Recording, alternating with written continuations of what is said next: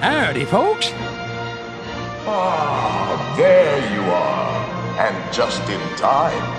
Beware of hitchhiking ghosts. Today, I want to share with you some of our ideas for Disney World. Yo ho, a parent's life for me. A parent's life for me. A parent's life for me. Welcome to the WDW Reflections Podcast with your hosts Dewey, Ron, and Tony. Here, we'd love to talk about the Walt Disney World Resort, the way we remember it, how it's changed, and why we still enjoy visiting the most magical place on Earth. We're not experts, but we want to share our unique experiences and memories with you. You may learn some facts you never knew before, and you may return to some of your own memories of the Walt Disney World Resort.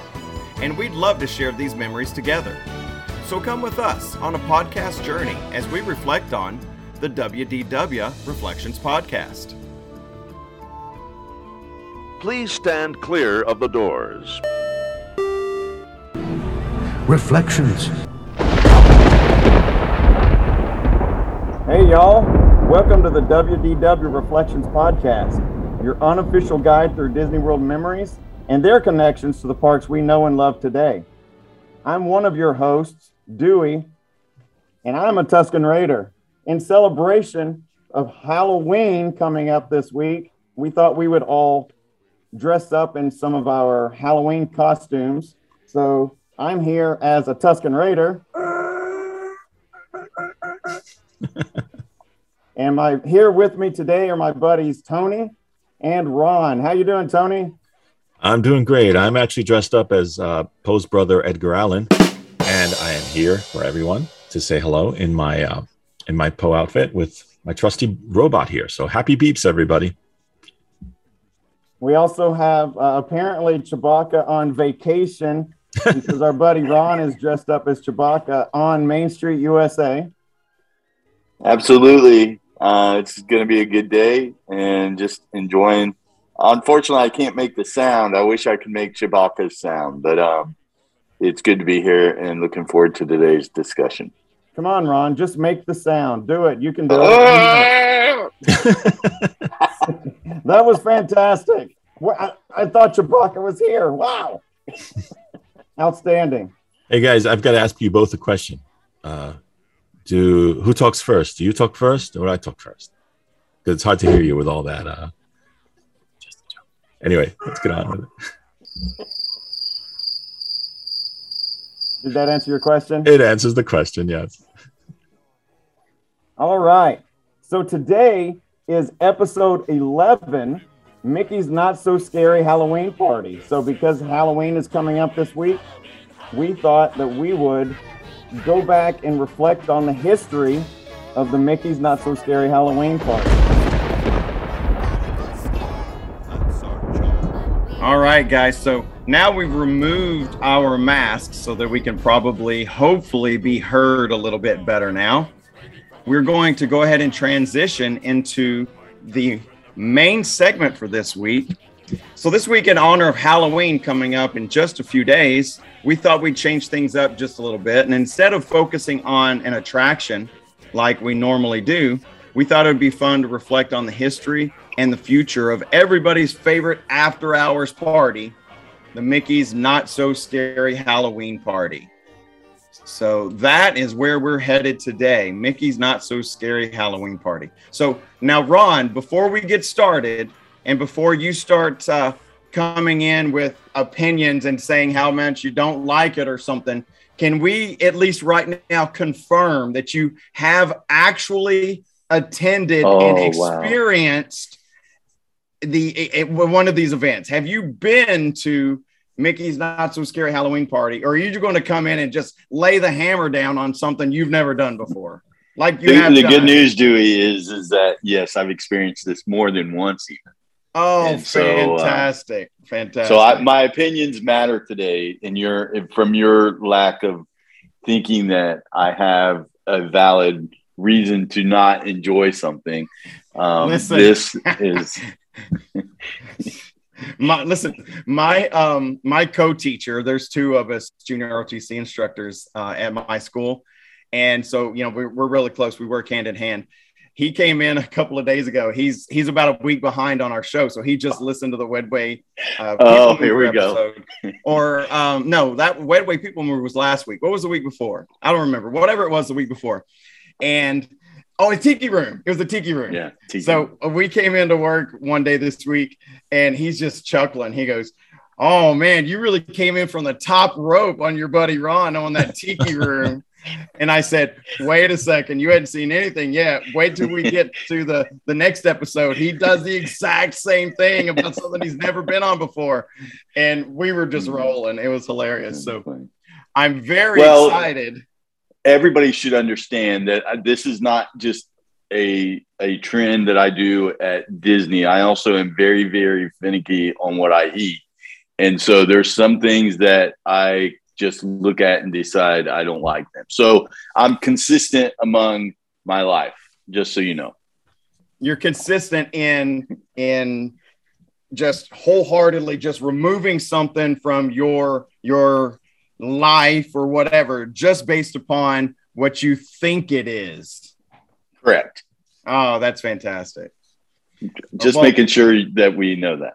Well, I'm excited that you actually have some experience with this topic. That way you can give an opinion on something you've actually experienced. So, and let's be clear though, the things that I have decided that I was not going to participate in were based on reviews, many reviews, not just one person's review, and decided that my time at Disney is very valuable.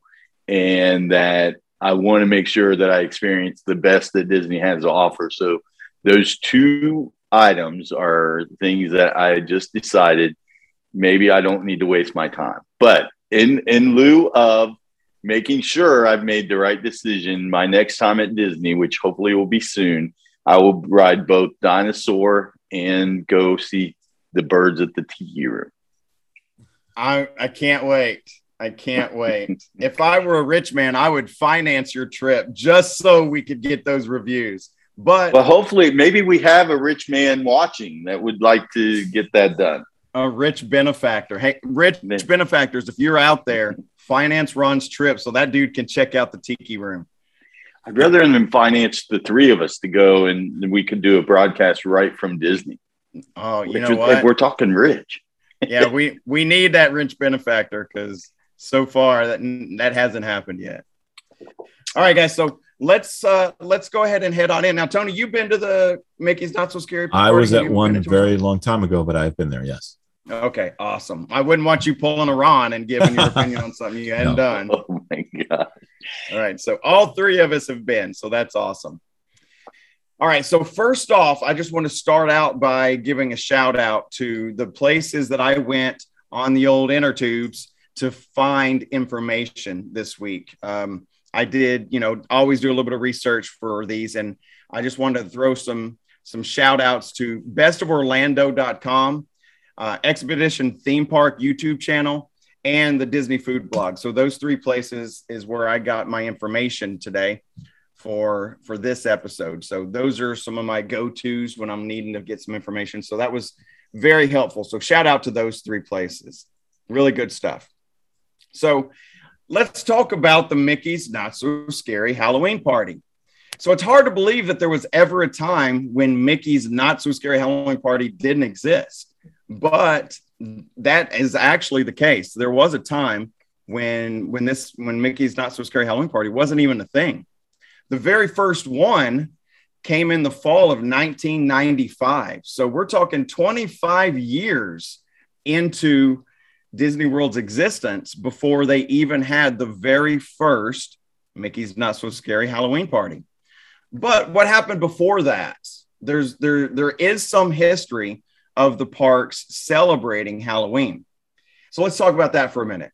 So in the early 1970s, when Walt Disney World consisted of basically just the Magic Kingdom, the Polynesian Resort, the Contemporary Hotel, and Fort Wilderness, those places did do a little bit of decorating for fall or for Halloween, but you didn't see that on Main Street USA. Nowadays, when you're walking down Main Street, I know this year they've got those big, gigantic fall color wreaths, and the big in the center of it is a big Mickey head pumpkin and stuff.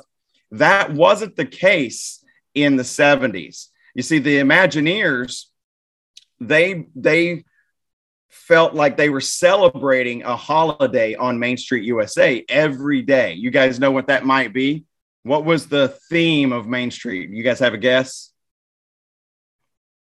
Oh, I would guess Independence Day. There we go, Ron. Absolutely. So in the 70s, when you walked down Main Street USA, there was red, white, and blue bunting and banners and flags and all kinds of stuff. So the Imagineers imagined, that's what they do, they imagined that every day on Main Street USA was the 4th of July. So that's why everything was adorned with those red, white, and blue. Especially when you went in 76, Ron, it was the bicentennial. So it was, it was over the top. Yes. Dude. There was nowhere you went in the park but that was true of America in 1976. Absolutely. Yeah. We celebrated our bicentennial big time. I mean, if you remember, even the quarters all had bicentennial. I love those quarters. Yeah, I do too. And I really enjoyed that era anyway. So I really enjoyed that part of it. Yeah, well, in 1976, I was 2 years old. So I don't really have a lot of memories about the bicentennial, but I am familiar with those quarters you're talking about there, Ron. I'm the baby of this podcast bunch. So I don't remember it, but I'll take the word of you two old guys. I'll take y'all's word for it. Yes, it was patriotic. So on Main Street USA, it was always 4th of July. Patriotic red, white, and blue banners and bunting and everything was really trying to sell that 4th of July theme. So the Imagineers at the time didn't want to deter from that July 4th theme or confuse guests by celebrating two holidays at the same time. So you wouldn't have found any fall or Halloween decorations on Main Street USA. But that's not to say that Halloween wasn't celebrated at other places around the resort. When the Lake Buena Vista Shopping Village opened in 1975, the Walt Disney World execs worked really hard to inspire guests to travel there and to check it out. They had spent a lot of money opening up, building and opening. They had 29 retail shops and 4 restaurant offerings when it opened in 1975. And they were trying to get people to go and experience that. One of the more successful offerings was the Village Halloween Party. And this event offered resort guests gave the opportunity to resort guests, but also to locals. They were encouraging people that lived there to come in as well. And it gave them the opportunity to come and hang out at Lake Buena Vista. And they encouraged the kids to dress up for Halloween. And each of the locations in the Lake Buena Vista Shopping Village had, and this might sound familiar to you guys, had trick or treat stations. So you could go into the stores and they would hand out candy. So that goes back all the way to 1975. In 1976, the Contemporary Resort hosted a resort Halloween party for resort guests, and it was held in the Ballroom of the Americas. And the Magic Kingdom actually did occasionally experiment with some hard ticket events from time to time. It wasn't an annual thing. For example, in 1979, the Magic Kingdom had an event called Halloween Hysteria. And this event was held inside the Magic Kingdom from 9 p.m. until 1:30 a.m. after the park's normal operating hours. And get this is actually kind of cool. That Halloween Hysteria in 1979, it featured a couple of 1970s musical acts. Dr. Hook was there, and the Police was there, and helped celebrate Halloween in 1979. They performed there. So I thought that was pretty interesting, especially the Police, man. The Police blew up. They were really huge. Early on. Yeah. Yes, absolutely.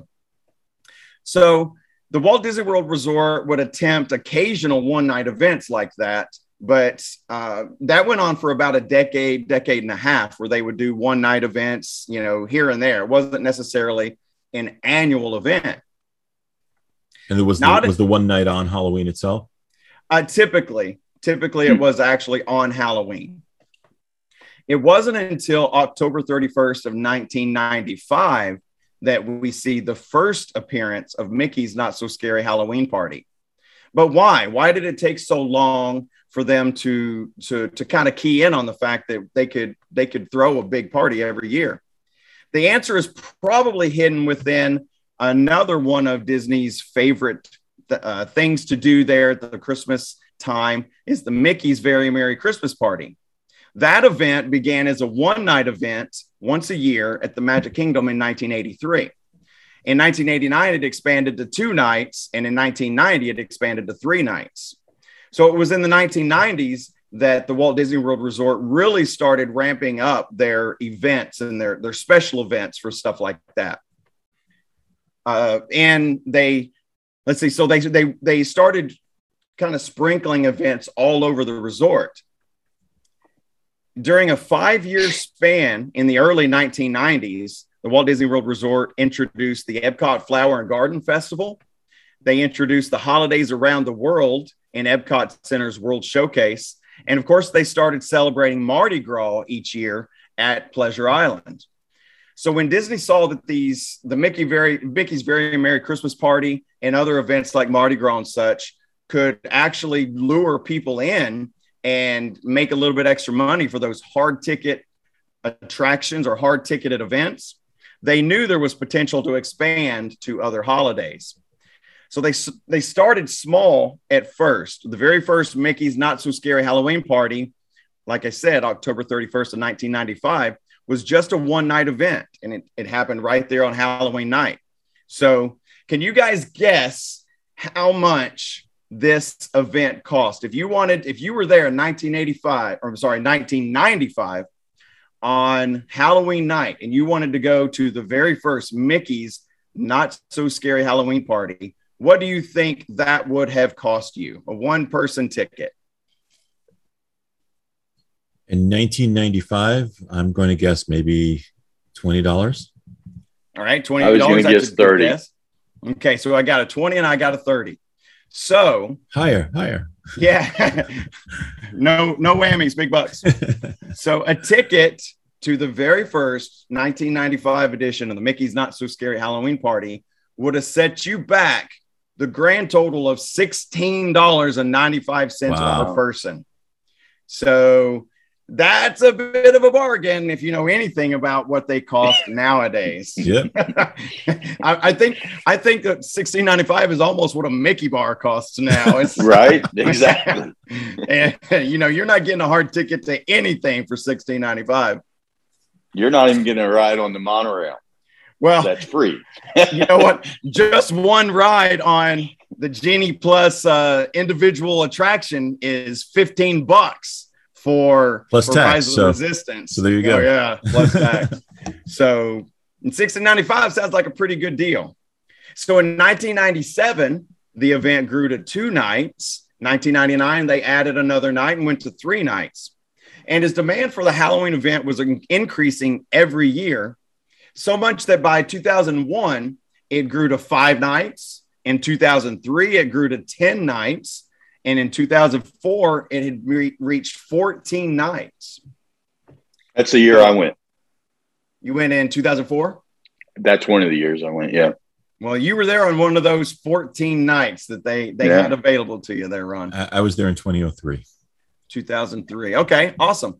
You know what, Tony? I think I know for a fact my first time was in 2003 because my son's first trip there, he was born in February and we were there in, probably September, October. I'm sure it was October of 2003. So that was our first one as well. So, because he was, 7 or 8 months old at that time. And we had him dressed in his gigantic Dumbo costume. Do you have pictures of that? Oh yeah, absolutely. When we do the video for this episode, I will certainly share some embarrassing photos of my now 18-year-old son dressed up as Dumbo when he's like 7 months old in the stroller at Mickey's Not So Scary Halloween Party. So yes, what did the rest of you dress as? We just wore Incredible shirts. It was new at the time? wait, maybe, no, you know what? No, we didn't do that. We went back again because a couple years later, when my son was probably 3 or 4, his costume was Dash. Okay. So we didn't wear Incredibles shirts that year. We wore, my wife and I wore our Incredibles t-shirts the year that JD, my son, was dressed as Dash. I can't remember their last name. What's Bob Parr? So Dash Parr. That's what it was. His costume was. So I don't remember what I might have been wearing for the first one in 03. Well, I know you'll probably get to it later, but I don't think that adults were allowed to dress as anything at that period yet. I know that they discouraged masks. They discouraged it, yeah, and adult costumes. I think that adults they're restricted to, they can dress up, but it has to be regular clothing that resembles what eventually became bounding. Yes, you can't like if I wanted to dress up like Snow White, I can't wear the Snow White dress. I have to be something that is inspired by Snow White's dress or whatever. So there are some limitations to adults. Is that true? Even if it's an official Disney costume? Yes, because they don't want other guests confusing you with the actual Snow White or whatever. That makes sense. So they don't. Yes, it makes sense. Yes, absolutely. For kids, it makes sense. So in 2005, the event grew to a 15-night extravaganza. And that was also the year that they debuted the Hallowishes fireworks show, which is basically a Halloween version of the nightly Wishes fireworks show that was featured in the Magic Kingdom at that time. So by 2013, Mickey's Not So Scary Halloween Party saw its availability significantly increase. They went to 23 nights in 2013. Because Halloween is a month-long event. Yeah, well, you ain't seen nothing yet. By 2019, the last year that it was held before the global pandemic, Mickey's Not So Scary Halloween Party had become a gigantic affair. Guests were ushered out of the park at 6 p.m. for the official start time of the party at 7 p.m. And some guests have actually reported that they were able to get in as early as 4 p.m. with their Mickey's Not So Scary Halloween Party wristbands. Mm-hmm. But officially, you're supposed to come in at 6, and the guests that are not attending the party are supposed to leave at 6. So in 2019, the party had grown to an outrageous 36 nights. 36 nights. And I don't know if you guys are familiar with calendars, but none of the months have 36 days in them. So now we're spreading out through months other than October. So the 5 dates, there were 5 dates. Get this, y'all. This just makes me, I don't know, shocking, or maybe it's not shocking. I don't know. But 5 dates in 2019 for Mickey's Not So Scary Halloween Party started in August. August. So 2 full months ahead of October, right? Can you imagine being in one of those big, hot, furry costumes in August in Disney? Not only that, I mean, they're all decked out already, and you're trying to enjoy summer, and you're being reminded it's going to be fall any second. Yeah. Hey, we're not doing summer anymore because poof, here's some pumpkins. Now it's fall. There you go. And ignore that 96% humidity with a temperature of 94 degrees. Just ignore that. It's fall. So yes, 5 nights in August, 12 nights available in September, 18 nights in October. And just for fun, they did one on November 1st. So I guess you could go the day after Halloween and still go to a Mickey's Not So Scary Halloween party. So what are the benefits of attending a Mickey's Not So Scary Halloween party? There's a few. So attendance is limited. Disney actually only sells a certain amount of tickets. So the Magic Kingdom is less crowded than on a typical day or night. And I can tell you the early ones, like when I went in 03 and stuff, many of the rides were just almost a walk-on. Yeah. Like you could just go get on one. Even some of the more popular ones, you may have to wait 5 or 10 minutes for like a Splash Mountain or a Space Mountain or something like that. But the smaller crowds did help you be able to get on some of those attractions pretty quickly. I'll tell you, as the years went on, Disney realized that, hey, we could sell more tickets to this thing. And it got pretty crowded, even on a hard ticket night. It didn't seem a whole lot different than a regular Magic Kingdom attendance day. It towards the later times that I went, probably close to somewhere in the 2010s, 2012, 2013, something like that. I didn't see that benefit anymore because they were selling more and more tickets. But in the beginning, it was a pretty good benefit. You could go and walk on just about anything. Do you guys know, or do you know that did the park historically stay open late prior to these Halloween parties? I mean, what did it normally close at 9? Did it always have 12 o'clock days? Do you know about that? During the summer, which that's what August is, the parks usually stay open until about midnight or so. Midnight. So they would, you literally were getting kicked out of the Magic Kingdom, like 5 or 6 hours early if you didn't have a ticket to the Mickey's Not So Scary Halloween party. So if we were ever down there and weren't attending the party, then we just didn't go to Magic Kingdom that day because you're getting kicked out early. Mm-hmm. But so they just close early to regular guests, and then park guests that had hard ticket party tickets could enjoy the park with a little bit less of a crowd. I remember when we were first planning our trip, because it was easy, and now you guys have me questioning if it was 2003 or 2004.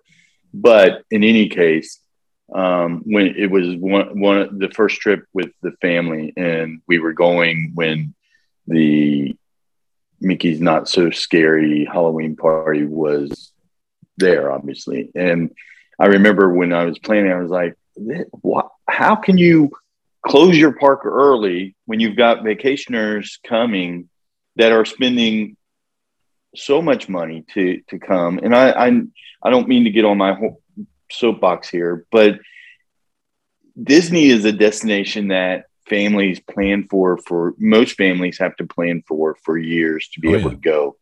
And then they close the park early and say, oh, on this day, if you want to stay in the park, you've got to buy another ticket. And I really struggled with that decision because it was adding a considerable cost. I don't remember the cost, but it wasn't just like, oh, that's no big deal, we'll just buy a ticket. It was truly had to weigh whether or not it was going to be worth it or not. And once we start talking about experiences, I'll talk more about what I think the outcome was. But I remember that being a very big struggle of deciding. And if I remember right, we were not, when you're there, the Mickey's Not So Scary Halloween party is not every night, but it's a significant number of nights during the week. It's usually like 2 or 3 nights a week that they do it, especially in October when there was like 18 nights that it was offered in October. So, out of 31 days, 18 of them, Magic Kingdom closes early so they can have the party. So, and Ron, you're talking before you could actually plan everything through an app or through the website. Right. Absolutely. So I remember when we went in 2003, the price for the party, I believe at that time, was $69.95 a person. I'm pretty sure that's for us. It was less. It was about $35. Okay, maybe it's a later one that I went to, because I think I've been to it 3 or 4 times. Mm-hmm. But I know it started to go up, and that's why we were not able to attend. Absolutely. And when in the beginning, when we would do it, it was kind of worth it because, like I said, of those smaller crowds meant more rides. So you could pay, like if you're paying $35 or whatever for a ticket, then it kind of made sense. You were getting on all those rides and you could experience the party. But when it got to be, 69 or 89 or whatever it eventually got to, then it wasn't it made less sense because of the expense versus what you got for it. So, but like I said, in the early days when we went in 03 or 04 or whatever, it was definitely a benefit to get in there and have smaller crowds, and because that allowed for opportunity to go on many of the rides with a shorter than normal wait time. Also available during these parties were special Halloween treats. Disney rolls out new and interesting holiday themed treats each year for the fall season. And some of them are exclusive only to the Mickey's Not So Scary Halloween party. So you can't get some of those things. You know, some of them may be available just because it's fall, but there are a handful every year that are exclusive to just party nights. So you have to be at the party to get something. One of the more fun things is trick-or-treating in the Magic Kingdom. Magic Kingdom cast members hand out, this is a big number, check this out, more than 200 tons of Halloween candy during a annual event. So from whatever they started in August and they go to the November 1st, they hand out over 200 tons of candy. That when I saw that number, my eyes almost popped out of my head. It's like, wow, that is a ton of candy. So each ticket holding guest is handed a trick or treat bag upon entering the park. So, you know, everybody gets their little orange bag with the handles, and then you can go and trick or treat. It's really cool. They have these gigantic, you guys will probably remember, they have these gigantic helium balloons that are like orange. And that's where the trick or treat stops are in each one of the parks. And that was super cool. That was a lot of fun. Do you know who the sponsor was? Was it Wrigley's or Well, that's actually the next thing I'm about to say. Yes. They didn't hand out the cheap stuff. It was actually, you know, the good quality candy. So not those cheap peanut butter things in the black and orange wrappers, right? It was actually, hey, those are good though. Of course you like them. You don't like the Tiki Room, but you'll eat those cheap peanut butter candies. Peanut butter kisses is what they're called, and they're awesome. Gosh, yes, they're great. Goodness gracious. Why doesn't that surprise me, Ron? You've tried that, but you won't try the Tiki Room. So, yeah, there wasn't the cheap candy like Ron's favorite peanut butter twisties. I didn't say it was my favorite. I said they're good. So you could get stuff like M&Ms and Skittles and Milky Way bars. So, you know, actual high quality candy. So what is that? I guess that's the Mars company. Probably Mars. That was the sponsor. So the good stuff, right? The good stuff.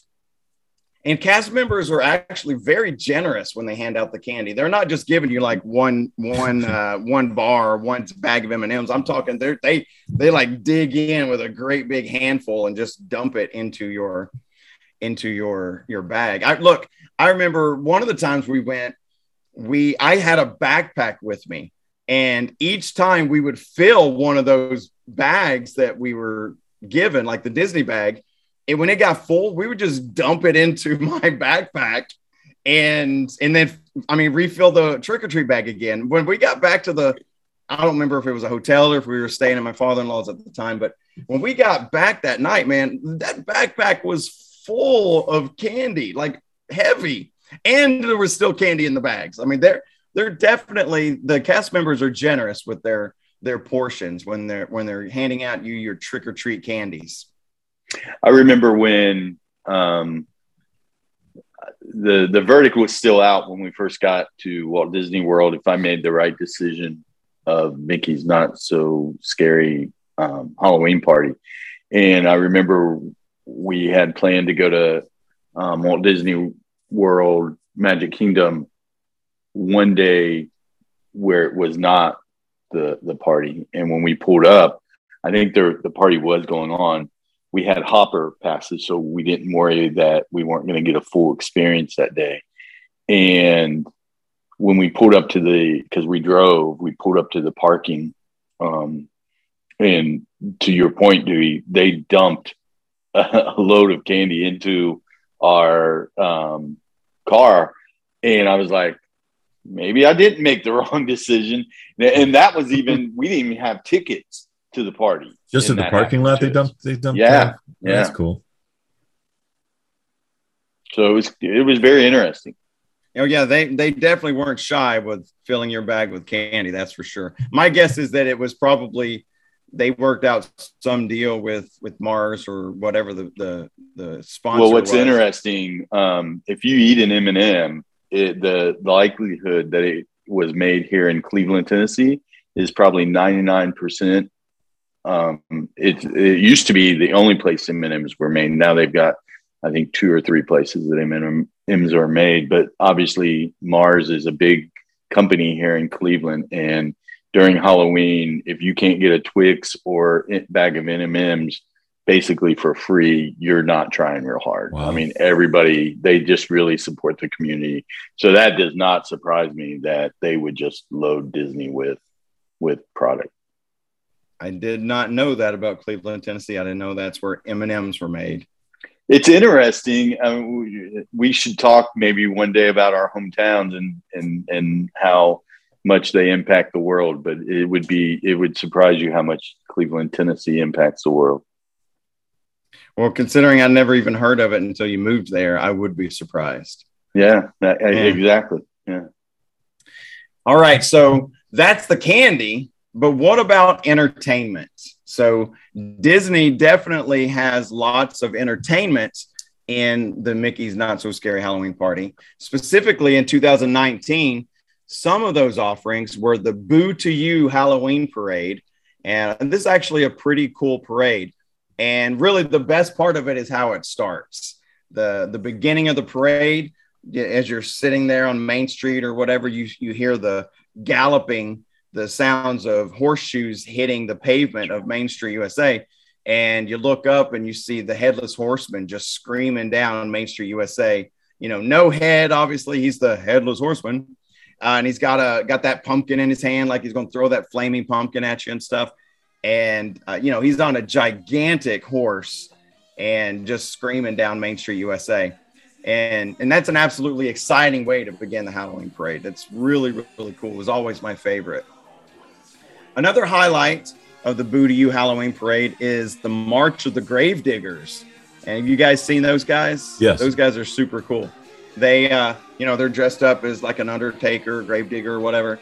And as they're going down Main Street in the parade, they're banging and clanging their grave digging shovels on the pavement of Main Street, USA, and they'll strike the concrete and then just scrape those shovels on the road, and sparks, those big bright orange sparks fly from their shovels and stuff, and that's super cool. That's really a lot of fun because it's those sparks are flying and they're all spooky looking in the makeup and stuff. Those grave diggers are really cool too. A quick question for you, Dewey. Was that part of Mickey's Not So Scary, or is that part of Boo Bash, or is that the same thing? I think we'll get into the Boo Bash here in a few minutes, but it was part of the Mickey's Not So Scary Halloween Party. And when they shifted gears because of the pandemic and didn't do Mickey's Not So Scary Halloween Party for 20 or 21, the Boo Bash does have the grave diggers in it as well. But it was definitely present there in the Mickey's Not So Scary Halloween Party, at least for the 2019 version. Most of the information that I'm delivering here right now about the most recent one was in 2019. So all of these events that I'm talking about right now are specific to the 2019 version of the party, the last one we had before the pandemic. So the parade also features a great many of Disney's most popular villains. It's Halloween is spooky, so they have the spooky villains out there for you. You can see the Evil Queen and Maleficent and Hades and Captain Hook and Jafar, just a few of them that were out and about. So those are some pretty cool characters that you don't really get to see all the time. It's pretty rare to see like Maleficent or something like that walking around the parks.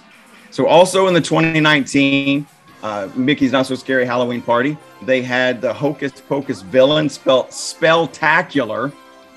The Hocus Pocus villain Spelltacular. That's everything they do they're using the word spectacular, and then they put spooky in front of it or whatever. So that show was at the Castle Forecourt stage. I've never really been a fan of the Hocus Pocus characters or the Hocus Pocus movie or whatever. I don't think I've even seen it. I saw it Really? once, probably 30 years ago. I mean, it was okay. You guys but- are killing me. That's a classic. Oh, really? So everything that you pull with us on this show, and we're killing you because we're not fans of Hocus Pocus. Okay, Ron. I'm just saying it. I'm not necessarily an overwhelmingly fan of Hocus Pocus, but it's definitely something that is on our TV every Halloween. I didn't say I hate it, but let's be clear, Ron. I have witnessed it, so I can have a valid opinion.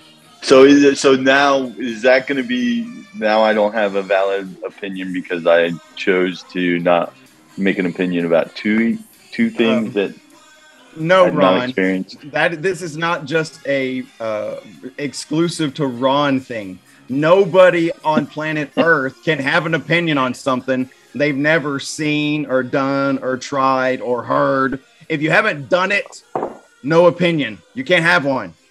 That goes for Fair every enough. human on the That's planet. fair, Not just you, Ron. but I do have one, even though Oh, thank I shouldn't. goodness. Yeah. He does have an opinion on Hocus Pocus. That's one of his favorite Halloween movies. So I didn't say. Wait. Let's, sorry. the man's never gone on the Tiki Room, but he'll defend Hocus Pocus to the death. Oh my goodness. Tiki rooms. Why? I don't understand your love for this so much that you were so offended. But Walt Disney. Walt Disney. that's right. I keep George. forgetting he was Walt involved Disney. with it. Walt Disney. That's fair. That makes sense. Everything I say makes sense, Ron. If it doesn't make And sense, I that won't is say not it. true. I But, won't say but it. I'll give you this one. Anyway, sorry to offend the likes of Ron with his all-time favorite Hocus Pocus Halloween movie. Well, Ron, in 2019, you could have seen a show on the stage in front of the castle about your favorite Hocus Pocus characters. So maybe that'll come back in future versions of it. I don't know. I hope you didn't miss it since you love it so much. So also in the 2019 Mickey's Not So Scary Halloween Party. This one actually sounds pretty cool to me. I haven't seen it. I didn't get to do this. The Monsters, Inc. Laugh Floor held a special show for the party in which the residents of Monstropolis attempt to learn more about the human customs of celebrating Halloween. So I guess they would ask people in the audience to, why are you dressed like that? Or your clothes are funny. And then, hilarious encounters ensue. So that one actually sounds pretty cool. I bet Hey, that was sir, take off that hat. Oh, sorry, lady. No, you're confused. That's the I'm only kidding. I know. Yes. Although still funny, doesn't matter in which context, right? Actually, it actually would be funny if they took that joke from the Muppets and put it in. You're a genius. You're a genius, Tony. Maybe you should be one of the characters in the Monstropolis laugh floor. That's pretty good. I'll allow it. I like it. Is that okay? Glad with you would Ron? allow that, Dewey. Is that okay with you, Ron? I actually think that's a great idea. Anything that Tony comes up with, I'm probably going to be in agreement with. Okay. I see how it is. Okay, Hocus Pocus. And of course, all of these nighttime ticketed events wouldn't be complete without a good old-fashioned Disney dance party, right? Who here loves Disney dance parties? Raise your hand. No, Kids none do. of us Kids do. Yes, The kids do love it. like them. They sure do. And Ron, is it okay if I criticize it, or is this one of your favorites? Not one of my favorites, but my girls did love it. And the characters are there to dance with them. I mean, it's kind of, for kids, it's cool. Sure. In the 2019 edition of Mickey's Not So Scary Halloween Party, there were not one, not two, but three different Disney dance parties in the Magic Kingdom on this in the 2019 version. Wow. Over at Cosmic Ray Starlight Cafe on the stage where normally you could see Sunny Eclipse singing. They lowered Sunny Eclipse or raised him. I think it actually goes up. And then the stage is there. They had there the Descendants party. You know that show on Disney Channel, The Descendants? Yes. So they, very cleverly changed the Descendants to Descendants, and dance is all in caps. Descendants dance party theme to Disney Channel's show The Descendants. And they also had over in Storybook Circus, you could find the Disney Junior dance party. So my kids are both, teenagers in high school and graduated from high school and stuff. So I don't watch much Disney Channel, Disney Junior, but I guess there's like a show where the kids are vampires or something. Oh yeah. My little nieces love that one. Yeah. So those Disney Junior dance party featured those characters. And then over at the Rocket Tower stage in Tomorrowland, here we go. And here we go again with another one of those super creative words. The Scream-O-Ween dance party featured your favorite dancing monsters, Mike and Sully from. Oh, no, that's kind of cool, though. So Scream-O-Ween. Scream-O-Ween. I guess that's like Halloween, only you're screaming. Scream-O-Ween. So Mike and Sully would dance with you there. And this is pretty cool. Some of your your favorite Magic Kingdom attractions even received a spooky overlay. So you could go to the Mad Tea Party and it featured a flashy light show and they played spooky tunes while you rode the Mad Tea Party, including Grim Grinning Ghosts. So you could be spinning the teacups while rocking out to Grim Grinning Ghosts. So that sounded pretty cool. That sounded kind of cool. And Space Mountain featured a completely blacked out dark ride. No lights in that joint at all. Completely blacked out. And it also had a spooky soundtrack. So pretty cool. They did those overlays. And there was also one over at Pirates of the Caribbean. They had real life actors, not just the animatronics in there. They had real life pirates dressed up on the sets. And, they would like spook you and scare you while you're on the ride. That's pretty creepy. Pirates of the Caribbean. So I thought that was pretty cool too. So some pretty neat Halloween or spooky overlays on some of the more. Yeah, the overlay for Pirates seems a little intense for Disney. Yeah, kind of cool. That would have been neat to see. Yeah. And then, of course, one of the highlights of the Mickey's Not So Scary Party, like we said, you get to see the opportunity to see rare characters. I know in the past I've seen all the Pooh characters were dressed up. It's like the Pooh characters were wearing Halloween costumes. Yeah. So, that was kind of cool. Some of the Mickey was in a costume and Minnie was in the costume, just wearing Halloween costumes. So those are pretty cool. And if you know anything about Disney, then they will never miss out on the opportunity to sell you some merchandise.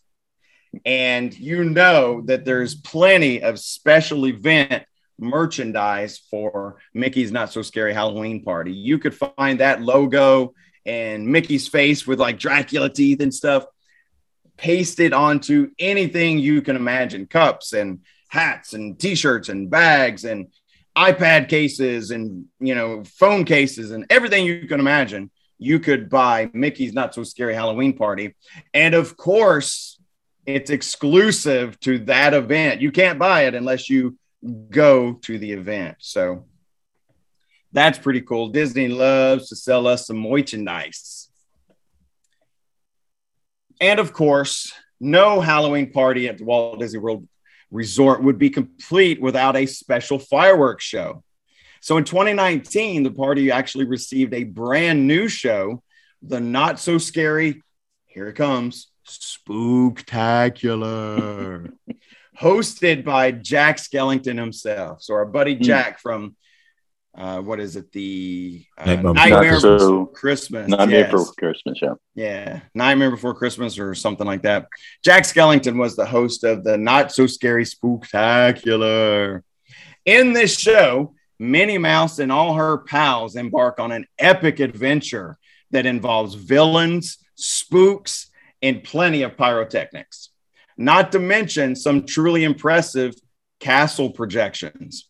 And it also features the now famous for Halloween 360-degree fireworks. So the fireworks aren't just in front of you. They are all around you. If you're standing on Main Street, USA, they're in front of you and behind you and circle around you. Pretty cool stuff. And Halloween projections also, not just on the castle, but you can see Halloween projections on all of the buildings of Main Street, USA. Oh, so those wow. projections were pretty significant on both sides of the street. So that was the last one we've had. As you guys know, unfortunately, the global pandemic kind of put a pause on Mickey's Not So Scary Halloween Party. And they did not have one for 2020 because the parks only opened again in July. They were closed from March to July. And when they did reopen, there were still all kinds of restrictions. And wearing masks and stuff, and indoors and outdoors and everything. So what's coming for Mickey's Not So Scary Halloween Party in the future? And to be honest, at this point, nobody really knows. For 2021, Disney held a bit of a modified Halloween celebration, and it was called the Disney After Hours Boo Bash. That, for me, for being one of the most creative companies in the world, that name doesn't really inspire me to go spend tons of money and attend this event. The event was limited to only 3 hours. So it usually started at either 9 p.m. or 9:30 p.m. And it was for 28 select nights in August through October. But gone, fellas, gone are the days of $16.95 getting you into one of these parties. I'm scared to find out how much this was. Oh, yeah, this is scary. Scarier. This is it. Listen, did they put a fun name to this? Did they come up with a creative name for the scary price? I think it's Disney Murders Your Wallet. I think that's what it was called. No, that was Genie Plus. Truly terrifying. That was Genie Plus. Listen, $16.95 hard tickets. Bye-bye. No longer the case. This year's Boo Bash will set you back. Okay, fellas, give me a guess. What do you think? Oh, my goodness. $89. What about you, I was Ron? going to say 80, but okay, well, I have a feeling I'm low. Because it's an after-hours party, 33 hours, right? 3 hours, yes. I love your optimism because both of you are somewhere in the 80s for ticket prices. And let me tell you, fellas, you are way off. Way off. Now, For 3 hours? Yes, sir, for 3 hours. But remember, you get a bag I can't full wait of to hear M&Ms. this. Okay. So you know how in recent years Disney has loved to have a sliding scale of how much something will cost you based on time of year. So you know a hotel room will cost you one price if it's in the winter and another price if it's near a holiday or the summer. Well, the Boo Bash for 2021 also had, I guess you could call it, that flex pricing. So one night of 3 hours of Halloween Boo Bash extravaganza will cost you, depending on time of year, $129 up to, oh, y'all sitting down, $199 per adult. I am not kidding. And listen, to do what? There's also no distinction between adult or child. You're paying. Really? Yes, it's a ticket, and that's how much it costs. But what do you do in those 3 hours? What can you do in 3 hours? Well, here, let me tell you. Depending on the date, obviously, the closer to actual Halloween, the closer you get to October 31st, the more expensive that hard ticket will cost you. So if you want to go on October 31st, you will pay $199 for every person in your party. For events, here's what you get for that price, fellas. Wait, I've got to ask you. Do you still have to use Genie Plus on that night? That's a good Oh, question. dear Lord. Genie Plus just started last week, so I'm only not real teasing. sure. Hopefully I don't know. not, but Yeah, can you imagine you still got to use the individual attraction selection to get on some? Oh my goodness. So for your $129 to $199 per person, adult or child, doesn't matter, you get a special Halloween cavalcade. Now, I don't know how a cavalcade is different from a parade, but during all the social distancing and stuff, Disney was careful not to call anything a parade.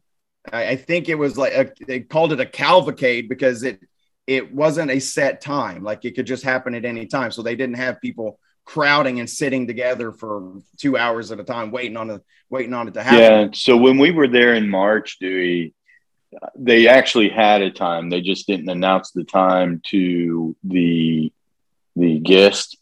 And it basically was a one float parade that would come around Main Street and be a theme, obviously, that would go.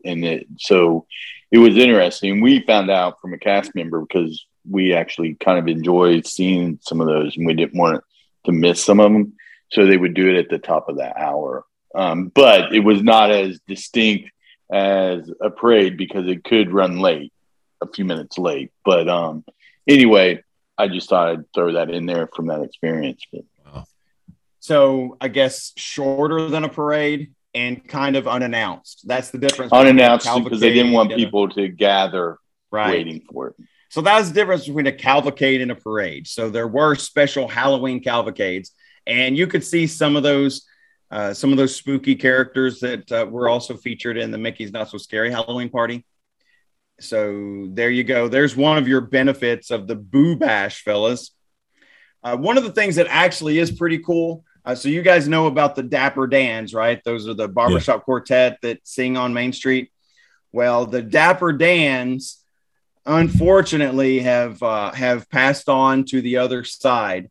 And at the Boo Bash, you will get to see the Cadaver Dans. Oh. So they are the Dapper Dans dressed up like zombie ghosts, singing guys, Cadaver Dans. So that's kind of a fun play off the Dapper Dans, that a cappella group. So they would, and this is pretty funny, they make their comeback from the dead appearance. So that's pretty funny. So the Cadaver Dans. So here we go. You get to see the Dapper Dans dressed as zombies for $199. You could also still trick or treat.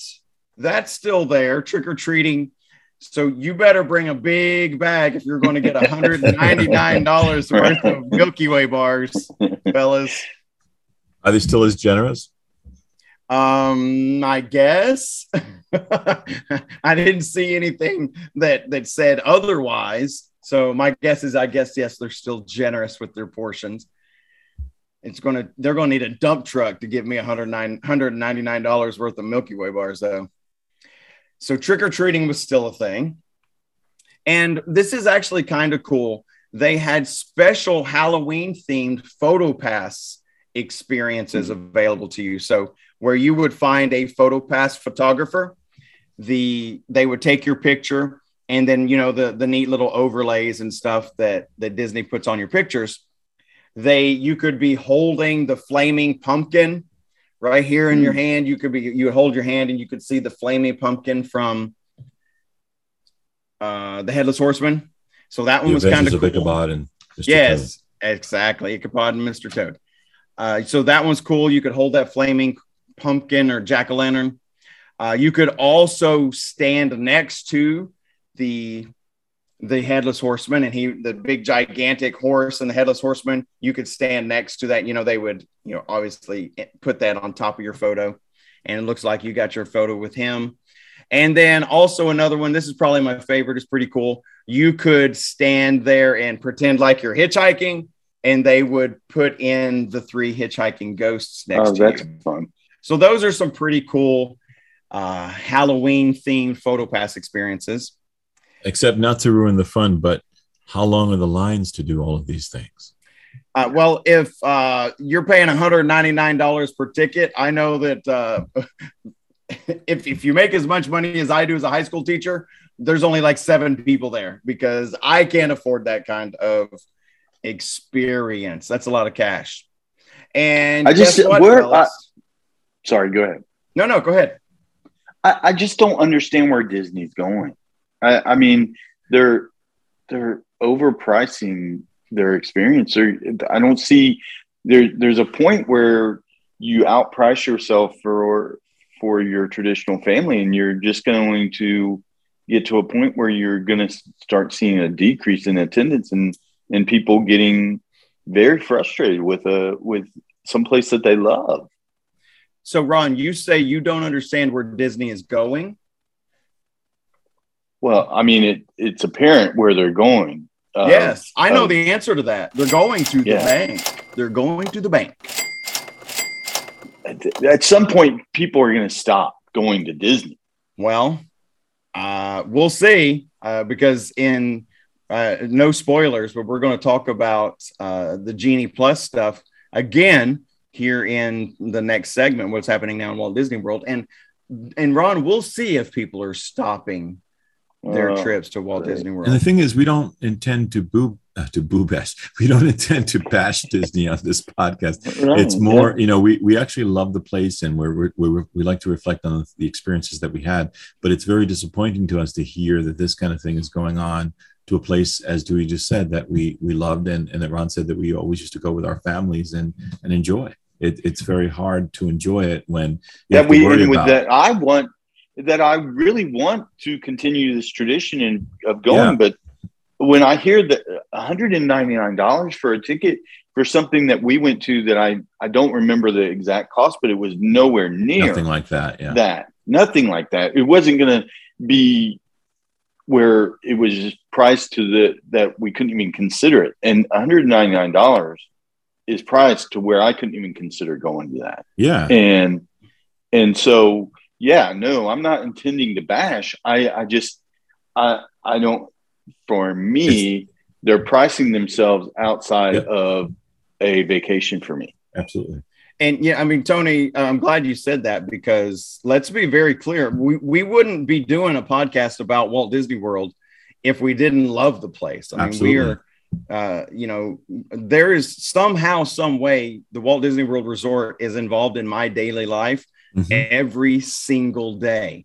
Whether I'm listening to another Disney podcast or I'm listening to Disney music on my computer at work, I have it in the background, or I'm reading a book or something. Disney in Disney World is literally every day I experience something related to Disney World. So don't anybody misjudge our intentions here. We love the place, and it's been my dream since I was 11 years old to work at Disney World, and that is still my dream. I plan on working there someday. But that doesn't mean that we're not going to be critical when we feel like there needs to be criticism. And listen, you guys were asking me, what else do you get from the Boo Bash? That's it, fellas. That's it. Just the cavalcade, the character, and the bag of candy. That's it. And that doesn't account for all the waiting. I know, and before the Boo Bash, I know my little niece, my sister, my niece took her daughter to the previous holiday party, and she said she spent most of the night just waiting in line to see Jack Skellington, because she wanted to see Jack and Sally. She said she spent about 2 or 3 hours that night just in line. Wow. So there's your whole night right there.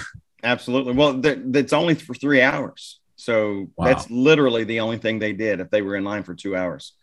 So, you would think that maybe Disney would have recognized that they were offering less of a product because, and look, I'm not bashing them for doing that. I understand there were restrictions and such because of the pandemic. But if you're going to offer less, then you should probably charge less. And instead, they really just jumped up the prices and offered less. So that, I guess that's more bang for their buck. They have to pay for less, but they're still making all those extra dollars from those increased ticket prices. But that's it. That's all. that's all they were offering for this special, special ticketed, hard ticketed event. As for next year, Disney really hasn't released any specifics on what will return in 2022. Will it be the after hours Boo Bash again, or will they transition back to Mickey's Not So Scary Halloween Party? Disney hasn't said, but most of what I read online when I was reading and stuff, most people are speculating, and, people that have a little bit of inside knowledge where they're, have connections with people inside the company, they feel that it's probably going to be the return of Mickey's Not So Scary Halloween Party, but Disney certainly hasn't made any announcements yet. Normally, Disney starts selling tickets for that year's event usually around February or March. So my guess is we will find out in February 2022, somewhere around that time, what the actual event is going to be for Halloween 2022. So that's it for the future and the history of Mickey's Not So Scary Halloween Party. So, fellas, would you like to share some particular memories or anything pertinent to your actual experiences? Any story you'd like to share? Would you like to reflect on your trip to a Mickey's Not So Scary Halloween Party? Well, you alluded to the fact that we may have been there the same year. I had forgotten this, but I looked at the year that I was there online. It was 2003. And one of the most impressive things that I remembered getting there to see was they had placed a huge globe of Madame Leota in the front of the park. Do you remember this, Dewey? As you came out off of the monorail, there in the front entrance there was a huge balloon type thing with Madame Leota's face in it. And I don't remember if it moved or anything, but I remember that was kind of creepy to see. Wow. You know what? I do not remember that. And even as you're saying it, I don't have a recollection of it. So there's a photo of it. I'll probably share it. And I remember the day that we went to do this. It was the night before my wife and I went down for our very first Disney cruise. And we figured that we'd go to the park as well. But unfortunately, she had gotten sick. Ironically, as soon as we got off the airplane, we had to wait. What worked out perfectly was we had tickets to that night's Halloween party, and it was only $35. So we were at that time. So we were able to get to the park at, I think it was 4:30, and get to enjoy most of that evening and still make up for a park day that we wouldn't have had otherwise. It would have been a day in the park and then the Halloween thing for us. So we were able to get in on many of the rides. I think it was one of the first times that we were there that late that we got to experience the park at night. So I think that's part of the joy, and the fact that we could just, like you said, walk on those rides. I remember walking on Splash Mountain. We did it about 2 or 3 times. We went on a lot of rides that we normally love in the daytime. I think we even got on Peter Pan for one of the few times that we were able to while we were there. And one of the things that you didn't mention before, I think this was included in the price back then. I have it somewhere, and if I do have it, I'll share it, even though it's not a great one. We were given a commemorative photo of our experience there, where we were able to get the candy, went into this room, I think it was by Tomorrowland, and they took a photo for us and gave it to us. So that was fun, and it was fun to be at a Disney event other than being there in the middle of the day under the hot sun. And as I'm saying, 2003 was probably one of the first times that I did that. Yeah, I think I remember that that PhotoPass place where they would print the picture out for you or whatever. I think they, if I'm remembering correctly, they took that picture in front of a backdrop that was over by Mike and Sully's, the Monsters Inc. laugh floor. What it is now. Yes. That's what I thought. You walked through there, you got some candy, and then they had stations where you could get your free PhotoPass picture taken. I remember I was, because we couldn't dress up in any kind of costumes, I was wearing a Mickey Mouse Club t-shirt, and I wanted to get a pair of ears, but I never did. And my wife was dressed in Tinkerbell gear. She had some kind of wings or something on and a green shirt. Yeah, I know that we've been a few times. So I've already asked my kids if I had their permission to share pictures of them in their Halloween costumes, because, you know, you figure they would have been JD's first time, my son's first time. He was, like I said, 6 or 7 months old. So he was a little thing. And then my daughter, first time she went, she was born in December of 2006. So her first Halloween would have been, she was almost a year old in October of 2007. So I know we went then as well. So I will share some pictures of them in their Halloween costumes that we got to go with our kids when they were little to Mickey's Not So Scary Halloween Party. And we'll share some pictures for the YouTube video that you guys will get a chance to take a look at if you're watching on YouTube. So I always go ahead. I can't wait to see those photos, but I was wondering it's interesting to me to hear that this has been an event that went on for years, because I thought that it was at the time when I was going, I thought it was a response to Universal's Halloween night, because I know those were growing. Was it Halloween Horror Nights? Were growing in popularity. They were growing in popularity in the 1990s and the 2000s.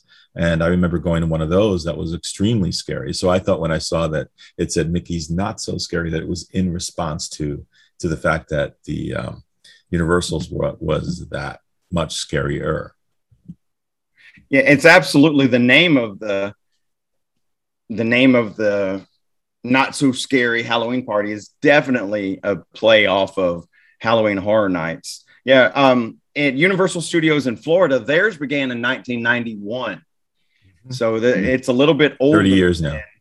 Yes, absolutely. It's a little bit older than Mickey's Not So Scary Halloween Party, which, you know, began in 1995. But I would say that without doubt that it was definitely an answer to Universal's Halloween Horror Nights, which we know is over 30 years old now, and I guess this is the 30th year, and is extremely popular. So Disney is definitely, this was their answer to it. You can go to Universal and get scared, or you can come here and get candy and not be scared. So, and I want to just say one more thing, that I know we're basically the East Coast show. We talk about Disney World all the time, but October used to be my favorite month, as I've mentioned before, to go traveling to any Disney park. It's also my birthday month. Maybe that's why. But I went out to Disneyland one year for my birthday, and it was during their Halloween celebration. And one of the coolest things that they had there that I wish they would bring to our side was that they revamped the Haunted Mansion. So it was a haunted Halloween mansion, and everything had a Halloween theme to it inside of there. I took a lot of photos, I think, at one point of that. And I kind of wish that they would bring that overlay over to Disney World. It would add an extra layer, especially to this $199 thing. Right. It was actually something pretty cool to see and to experience. So for me, I have alluded that we were really torn whether or not we were going to spend the extra money to do the Mickey's Not So Scary Halloween Party. And so in the end, I finally decided, yeah, we're going to do that. And we used it to kind of like you, Tony, in that we chose to use that as a day at the park. We didn't use any other ticket that same day.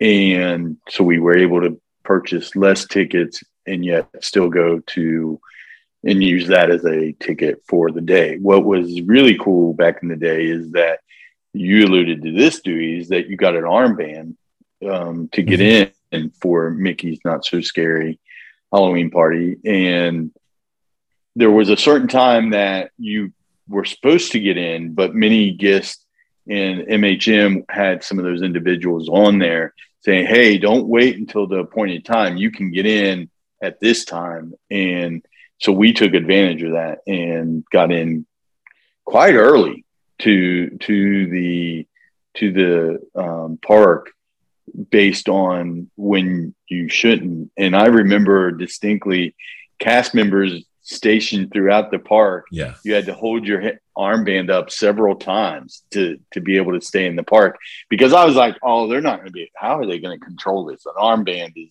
not, but I mean, they've definitely mastered crowd control. Absolutely. Disney. They didn't let you on the ride unless you had the band on. Yeah. So, and you could even just be walking, and if you were walking the wrong direction of the exit, they would turn you around without an armband. So it was very interesting how they were able to do that. And our girls were dressed as princesses. And I was also very amazed, as you were, Dewey, at the generosity of the candy, and very pleasantly pleased with the bang for the buck, if you will, for this Halloween party. Because I had been to other amusement parks where in the East, amusement parks can't stay open year round. The weather just doesn't permit that. And so they have come up with these one day or the event tickets where you can go and they do other special events, and most of the rides are not open due to weather. So they kind of come up with shows and stuff, making it more. And I've never felt that the ones that I went to had really provided the bang for the buck.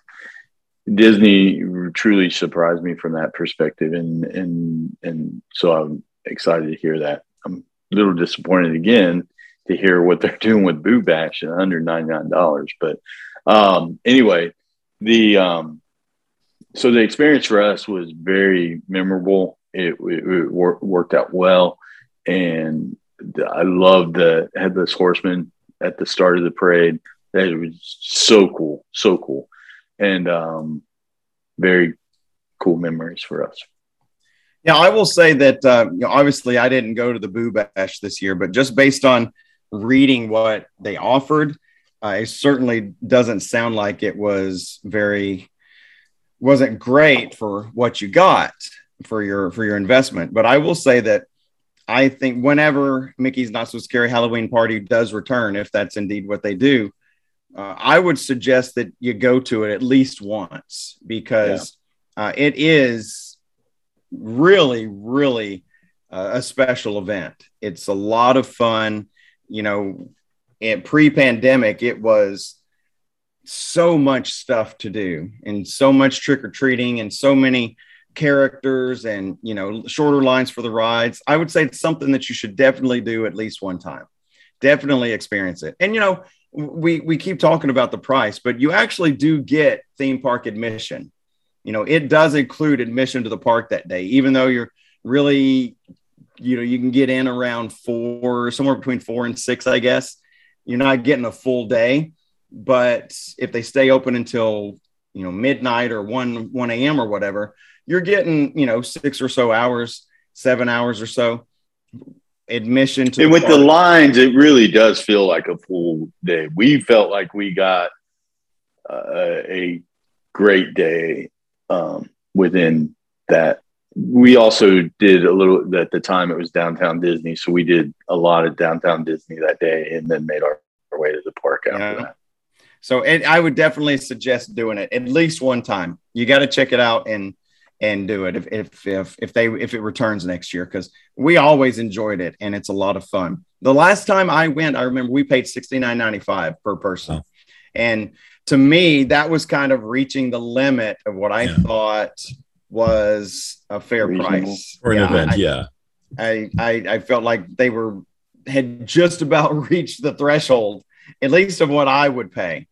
And, so the $129 to $199 is pretty far out there as far as prices go. But I didn't mind spending the $69.95. So that's about it for the history and future of Not So Scary Halloween Party. So that was fun. Hey, dude, you just said something, though, that surprised me.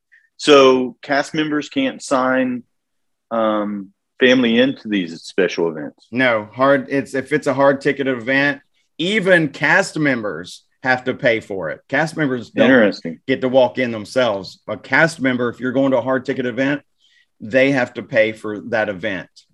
Yep. So you actually experienced some of the financial impact to your family from a Disney trip with this. That's right. Wow.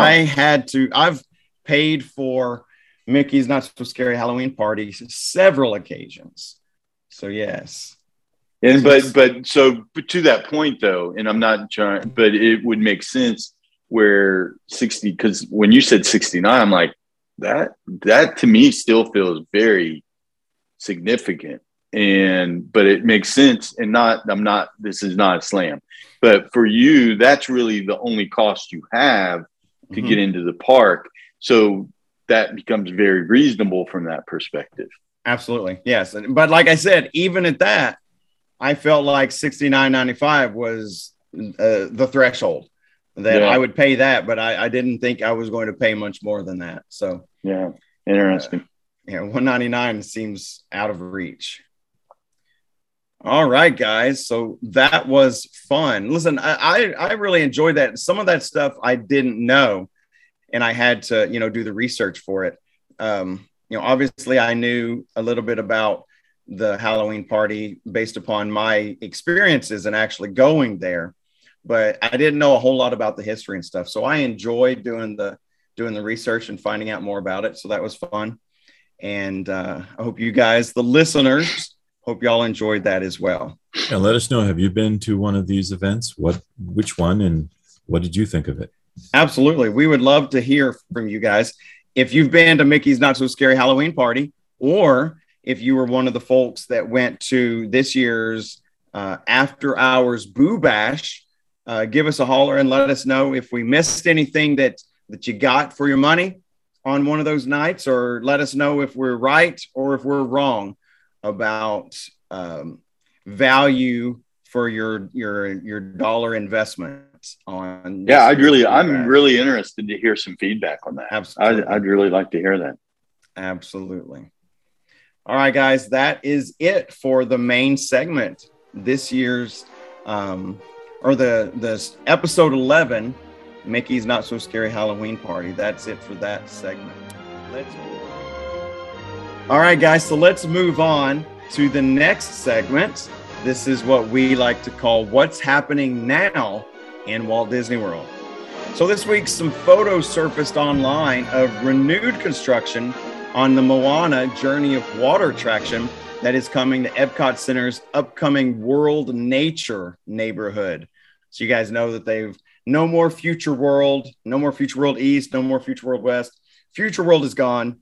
Now there are 3 neighborhoods in Epcot. You've got World Showcase, you have World Nature, and you have World Discovery. Those are the 3 neighborhoods. So as you know, this construction project has been going on for a couple of years now, but is making some very slow progress. Many of the things that were announced for the reimagining of Epcot Center were supposed to have been ready for the Walt Disney World 50th anniversary celebration that began just a couple of weeks ago on October 1st of 2021. But many of those projects were either put on pause or, as Disney puts it, postponed due to the global COVID pandemic. Last month saw the openings of both the new Creation Shop, which is the replacement to the now extinct Mouse Gear flagship store in Epcot Center, and the newly reimagined Club Cool Coca-Cola store also opened. So now that those 2 projects have been completed, it appears that Disney is ready to shift over its attention and its construction over to hopefully kick things into gear for the Moana attraction. New photos taken from above the construction walls, that those views are available to you when you ride the Epcot Center monorail loop, reveal renewed activity on the Moana site. Significant digging was reported, and along with the digging, there's now what appears to be the beginning of 2 structures, 2 buildings starting to come out of the ground. So the Journey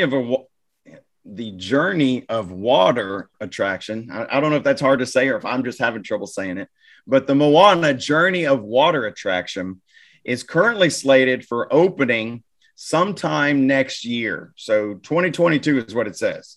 That's as specific as Disney is being.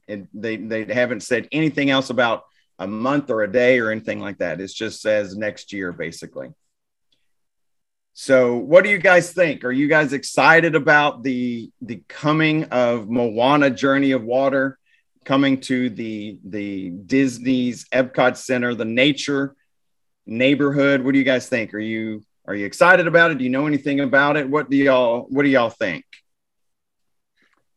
I don't know much about it, but my daughters love the show Moana, and we've watched it several times. So I'm interested to see how they imagine that, and I'm definitely interested in it.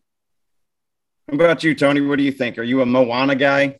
I've only seen it once, but and I don't really remember it. But the production paintings that they showed for it looked pretty interesting.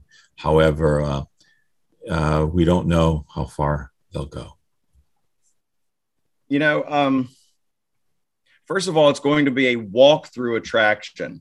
Oh. So it's not a ride. It's going to be a walkthrough. So right there, it has me a little skeptical.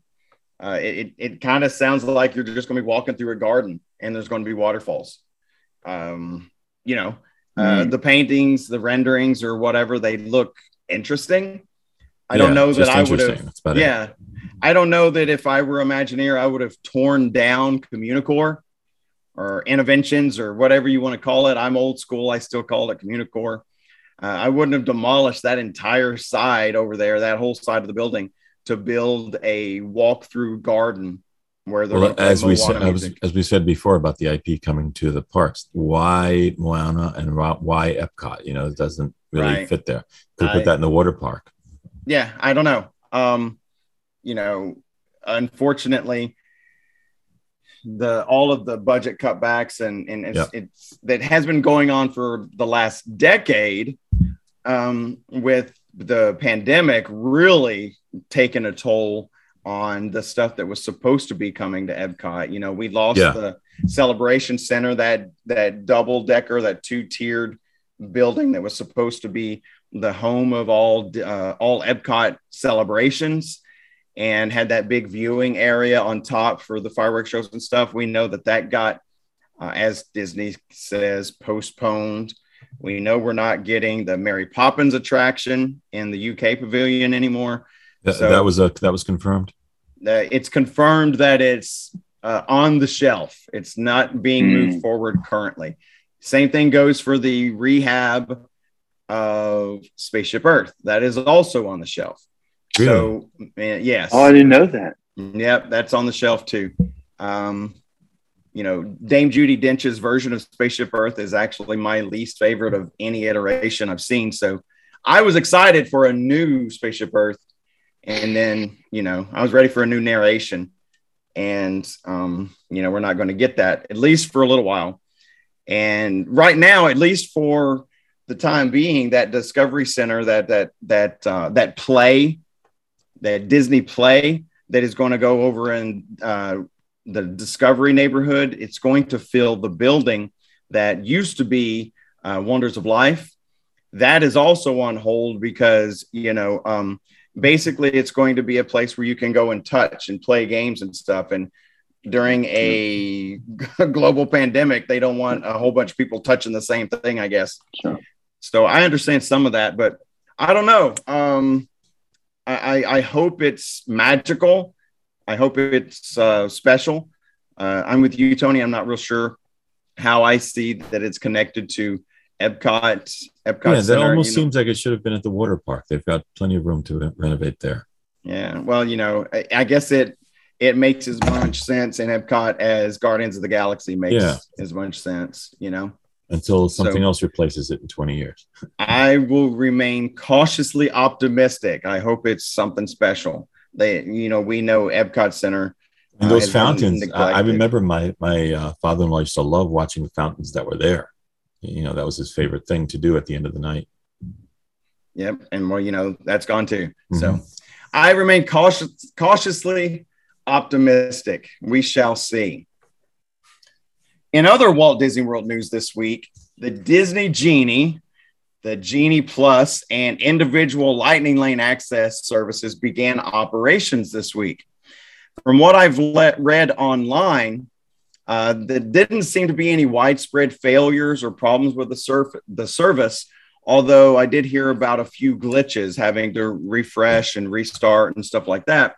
But I haven't heard of any, widespread failures or anything. So I guess when you're rolling out a gigantic new technology that literally changes the way you operate in the parks, I guess the fact that it didn't have a widespread failure, that's probably good news for Disney.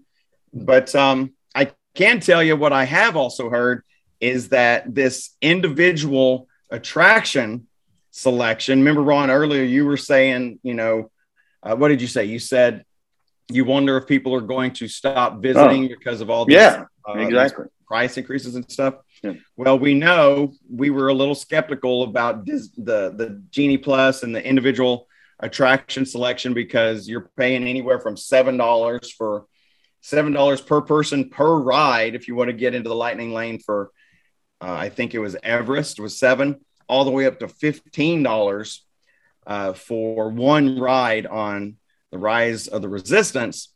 So to answer your question, Ron, are people steering away? The answer is no, because the first several days of this being in operation, popular rides like Rise of the Resistance has sold out of the day's quota of available Lightning Lane selections. So Rise of the Resistance, what I heard, sold out by 9 a.m. On the first day, yeah. On the first day, sold out by 9 a.m. So look, I don't know what all these people do for a living. They must be, my guess is they're Elon Musk's cousin or something. That's the only way, I would have to be. Because is that a $15 ticket? Yes. Yes. Per person. So per person plus park entrance. Oh, yes. So, yes. So do you have to have Genie Plus to do that?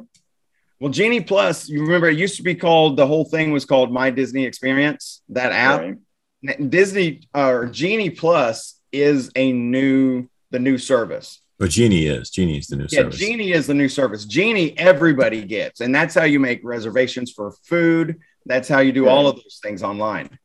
The Genie Plus is what you pay if you want to get Lightning Lane access for those 46 attractions across the park. So that's the additional charge. But everybody uses Genie, Disney's Genie, to do normal stuff. You can buy tickets. You can make reservations for food and stuff. Genie Plus is to buy basically you're buying Fast Pass. And then the individual attraction selection is the one just for one price for one ride on the more popular. No, that makes sense. I just didn't know if you had to have Lightning Pass to be able to buy the individual experience. I don't think so. I think that you can buy that separately. Yeah. You don't have to pay. Except try figuring that out on the day that you're at the park and you're trying to do it. Just sit there. I mean, I've watched several live blogs this week of this happening, and people were just they weren't necessarily having the widespread issue that you're talking about, Dewey, but they actually were having individual issues where the app wasn't refreshing. They had to go, they made reservations that were not showing up on the app itself. They would have to go to the customer service desk and see if there's a way to fix that. Disney's added a bunch of customer service reps all over the place because of this, obviously. But just think about the average person who's going to the park who doesn't know about any of this and just says, oh, I'm going to go to Disney. There was someone talking to someone who had made plans for 6 months to come during this time period, had no idea this was going to happen during it. So they kind of just, all their plans had to go out the window because you're getting this new thing where you either have to wait on a very long line or use this app to get into your attractions. Now, on the other side, there are people who are saying because of the app, you get into the attractions within 11 minutes, within 5 minutes, and that the wait times that they're reporting on the app are actually a lot shorter in person than they are on the app itself, which is both are good things. It's just the confusion, because if you're getting something on your phone that says, well, if you click here, you'll be able to get this ride. And by the way, click here on these two because you can get these too. The average person is just going to go, okay, click, click, click, without knowing it's going ka-ching, ka-ching, ka-ching on there. And also on the other side of it too, I was thinking about this the other day. I had a family of 4 with me the last time that I went to Disney, and we went to one, and we were trying to get onto Rise of the Resistance, which was the first use of this kind of an app. And all of those people were linked to my party on my phone, on my account. So in other words, if you're going with your family, or let's say you're a bunch of friends, all three of us go, and one of us makes reservations, that's $15 on one of our credit cards that's going on. It's not on individual. They didn't spread it out amongst all of us. So it's and Tony, it was very confusing for when we were there to get on Ride of Resistance. We were going with some friends, and to get them linked to my account, to your party. It was not an easy process. It took. Thankfully, I read a blog that said, "Hey." Or no, my niece had went. She said, before that day, make sure you get your party linked, because if not, you're going to end up not getting what you need. This is true. I'm thankful I did that, because it was not just click, click, click, and everything was kosher. I had to end up taking them out. I forget all of the situation, but they were annual pass holders. And so there was just some hoops I had to jump through to get us all on the same experience. And that's when it was free. And now we're actually paying for that kind of an experience. Yeah. I was watching yesterday, and I'm not going to spoil this for you, but I was watching somebody go through it. He wanted to show the experience of what it was like to use it. I think it was last night. It was live. And he went to the park, and first thing he did was Rise of the Resistance. And not to spoil it, but one of the major things that happens in there did not happen for him. And he's paid the extra money for it. Avoided the line. It was $15, and yet something that was supposed to happen there did not happen, and you're not getting your money back for that. I hadn't even considered that. I hadn't even considered that you pay $15 to get on it, and then a portion of it doesn't work, or they have to evacuate you or something. Yeah, that happened too. That's the reason. On the day that it got sold out, the opening day, a lot of people had gotten those tickets, but then the ride broke down around 9:45 or 10:45, something like that.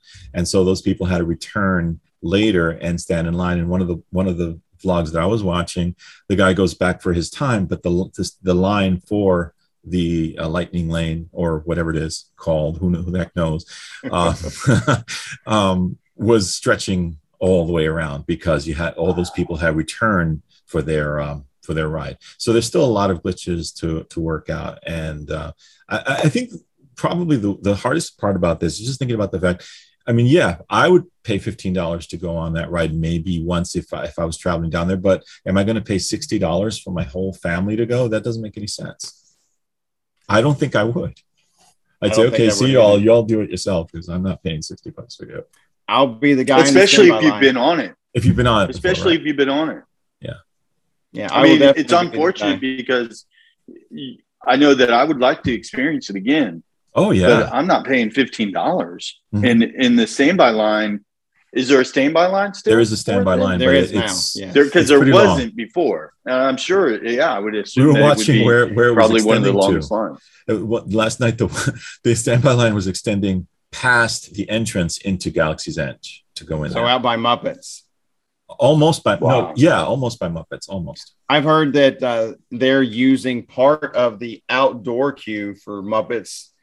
They don't use it for Muppets anymore, but it's still there. The outdoor queue has been at times incorporated into the Rise of the Resistance line. So it comes all the way out of there through the tunnel that is the entrance to Galaxy's through the tunnel, Edge, right, and then into the zigzag Muppet Vision 3D outdoor queue. Wow, so that is wild. So here's what I could see a family doing, as I'm sitting here thinking, man, do we want to stand in a 3-hour line for one ride? But what I probably would, if we were in that situation today, what I probably would look at my children and say is, you have this much money that you get to spend at Disney, because we would do that. Mm-hmm. And I probably would give them the opportunity to use some of their money. If you want to ride this ride and you want to get on it and get off of it so that we can do more at the park, do you want to take some of your souvenir money and put toward this instead of spending it at the shops? And do that. Sense. And so I'm not sure that they would get more money out of me, but I could see me trying to work my budget where I would spend less somewhere else. Well, so I'm not sure they're going to. We are going to give Disney our money one way or another. It doesn't matter. Right. But the thing is, this way of doing it just feels wrong. Feels manipulative and very non-Disney. And I can understand. I know you want to pay for the cost of the ride. All right. But, like my wife says, she goes, why don't they stop doing the fireworks every single night at night, if anything, if that's going to cut the cost? Well, let's be honest. And people wouldn't like that either, though. But yeah, let's be honest about that. That now that these projection shows have come into, being a part of the nighttime spectaculars, there are far fewer actual fireworks than there were before the projection started. So they're already saving money on the fireworks because there's less of them, because most of the shows, the Happy Ever After, which is gone now, and the new Disney Enchantment, it's probably 50% of the show. And then 50% fireworks, where it used to be mostly fireworks. So, that's interesting, dude. I'd like to put a video of Wishes next to the fireworks show today and just see how much. Just count the explosions. Right? That would be really, really interesting. I bet it's less. Well, Dewey, also going with something you said before, and you and Ron and you were discussing earlier, we can't really. I feel bad that we're harping on Genie Plus without actually trying it and doing the experience of it. However, just based on everything that we've read and everything that I've seen and seen people go through the live experience of it, it sounds like such a downer, and it adds this extra not only cost but also pressure to your trip, because you're going to have to be tethered to your phone trying to figure out what it is that you need to do next.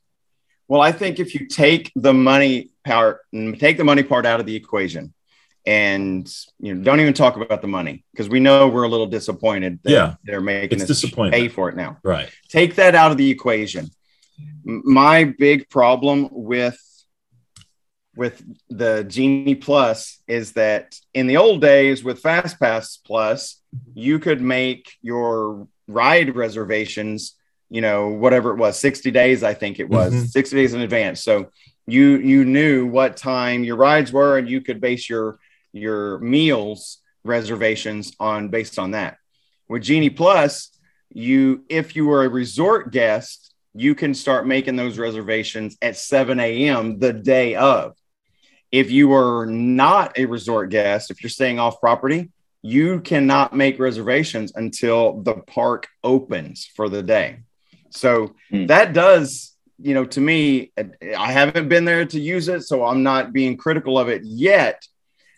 From the outside looking in, just thinking about what will be like, that seems to add an additional layer of pressure to the. Yeah, I mean, I remember the feeling I had with Rise, because that was the reason that we were going down there. I mean, we were actually wanted to see Galaxy's Edge and knew that there was a chance that we weren't going to be able to go on Rise because at the time it was new, it was breaking down, and it was long lines, and you had to use this app. But based on my experience on that app alone, I just not looking forward to having to worry about having to go through all that again, because it was worrisome.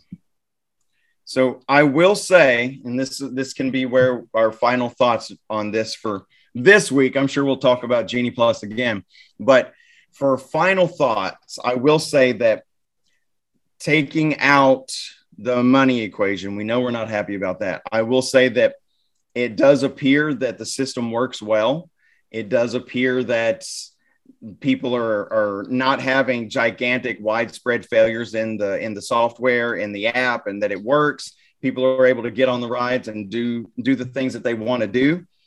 So at least from that standpoint, I would say that Disney has a success here. They, it very easily, how when technology is new, it could very easily fail or not work or only work part of the time or whatever.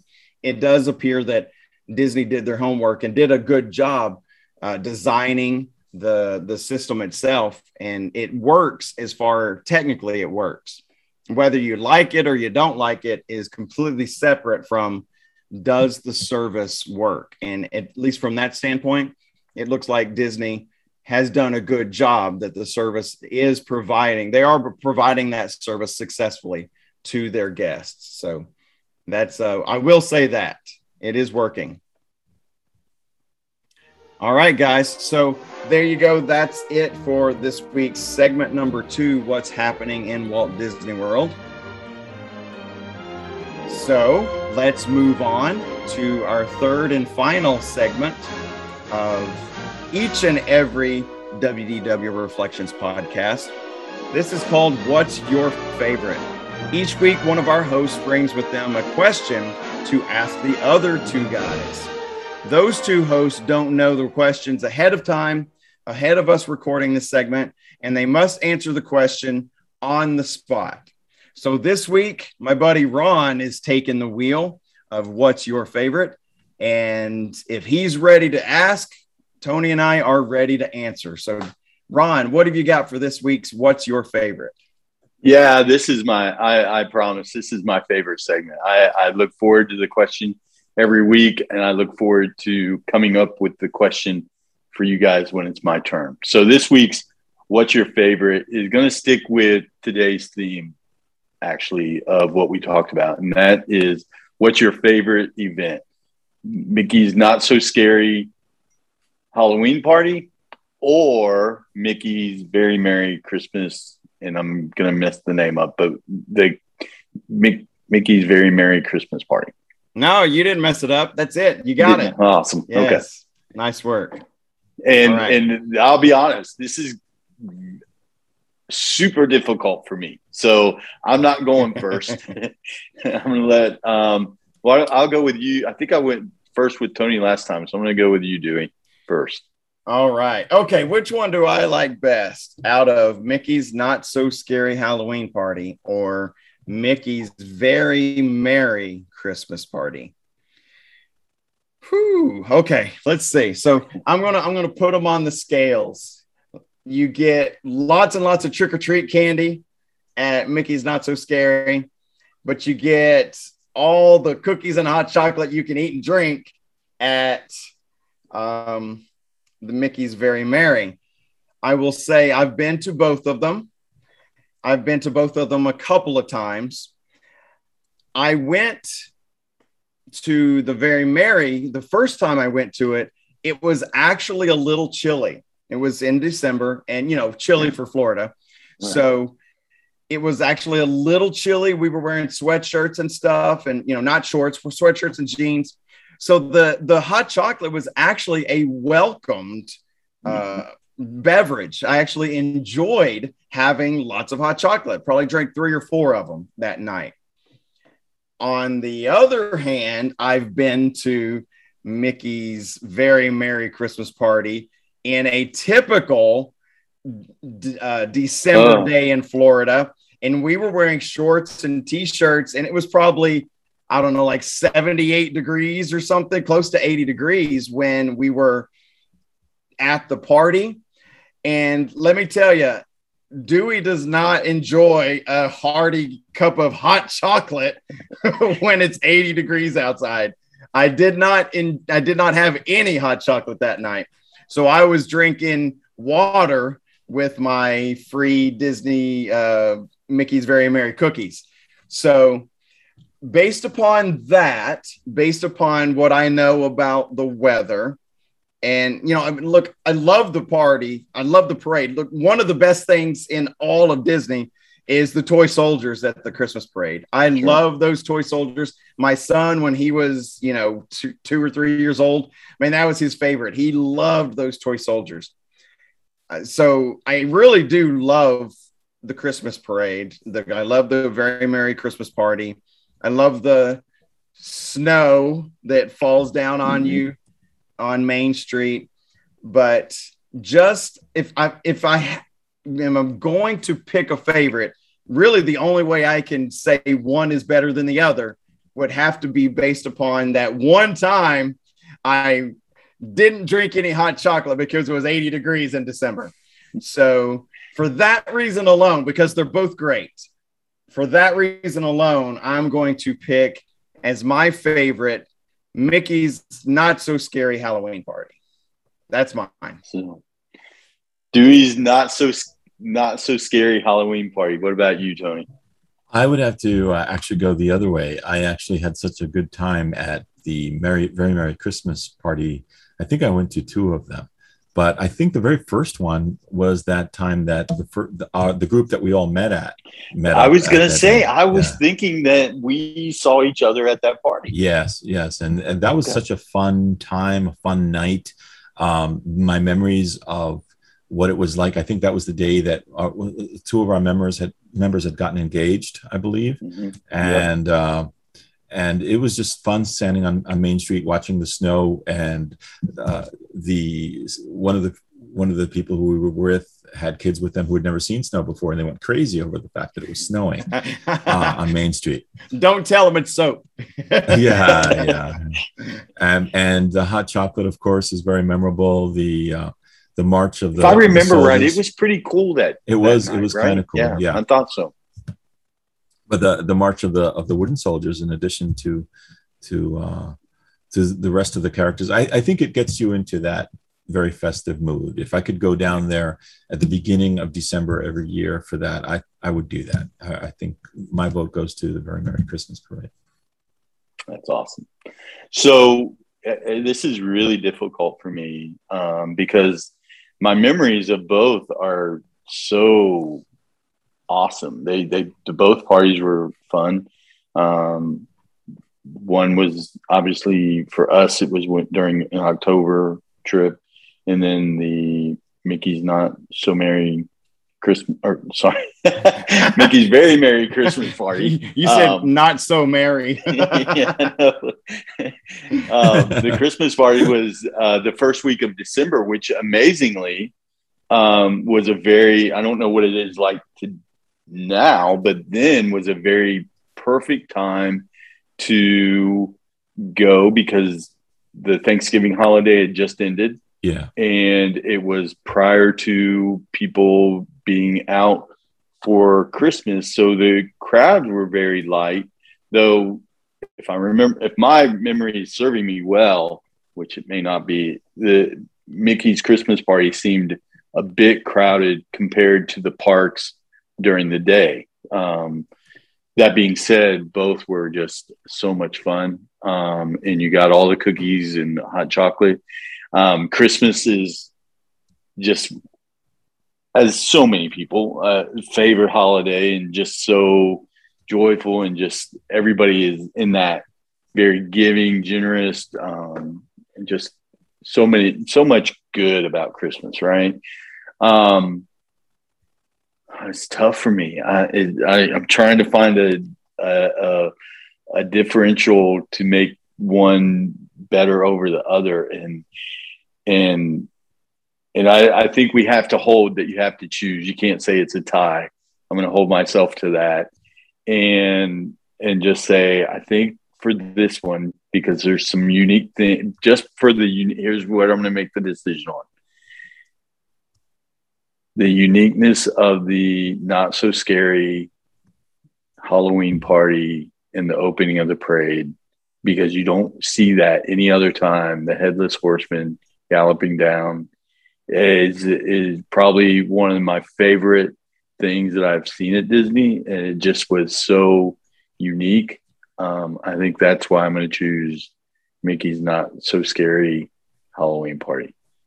That being said, so we've got two for the Halloween party and one for the Christmas party. Mine, though, could change tomorrow. If you ask me tomorrow, it could definitely change. But I will say one of these events that I don't even know that they do it anymore, but if I had added it to the mix, there was a Princess pirate party that we got to experience. I'm telling you, there was no one in this park. And my daughters were made over by every cast member. We literally walked on every ride, and we felt like we had the park. It was almost eerie how much we had the park to ourselves.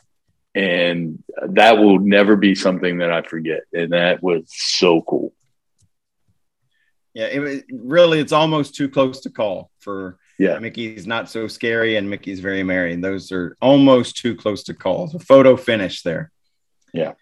All right. Well, thanks, Ron. That was a pretty good question for this week's What's Your Favorite? And that ends it for this week's What's Your Favorite segment. So hope you guys enjoyed that.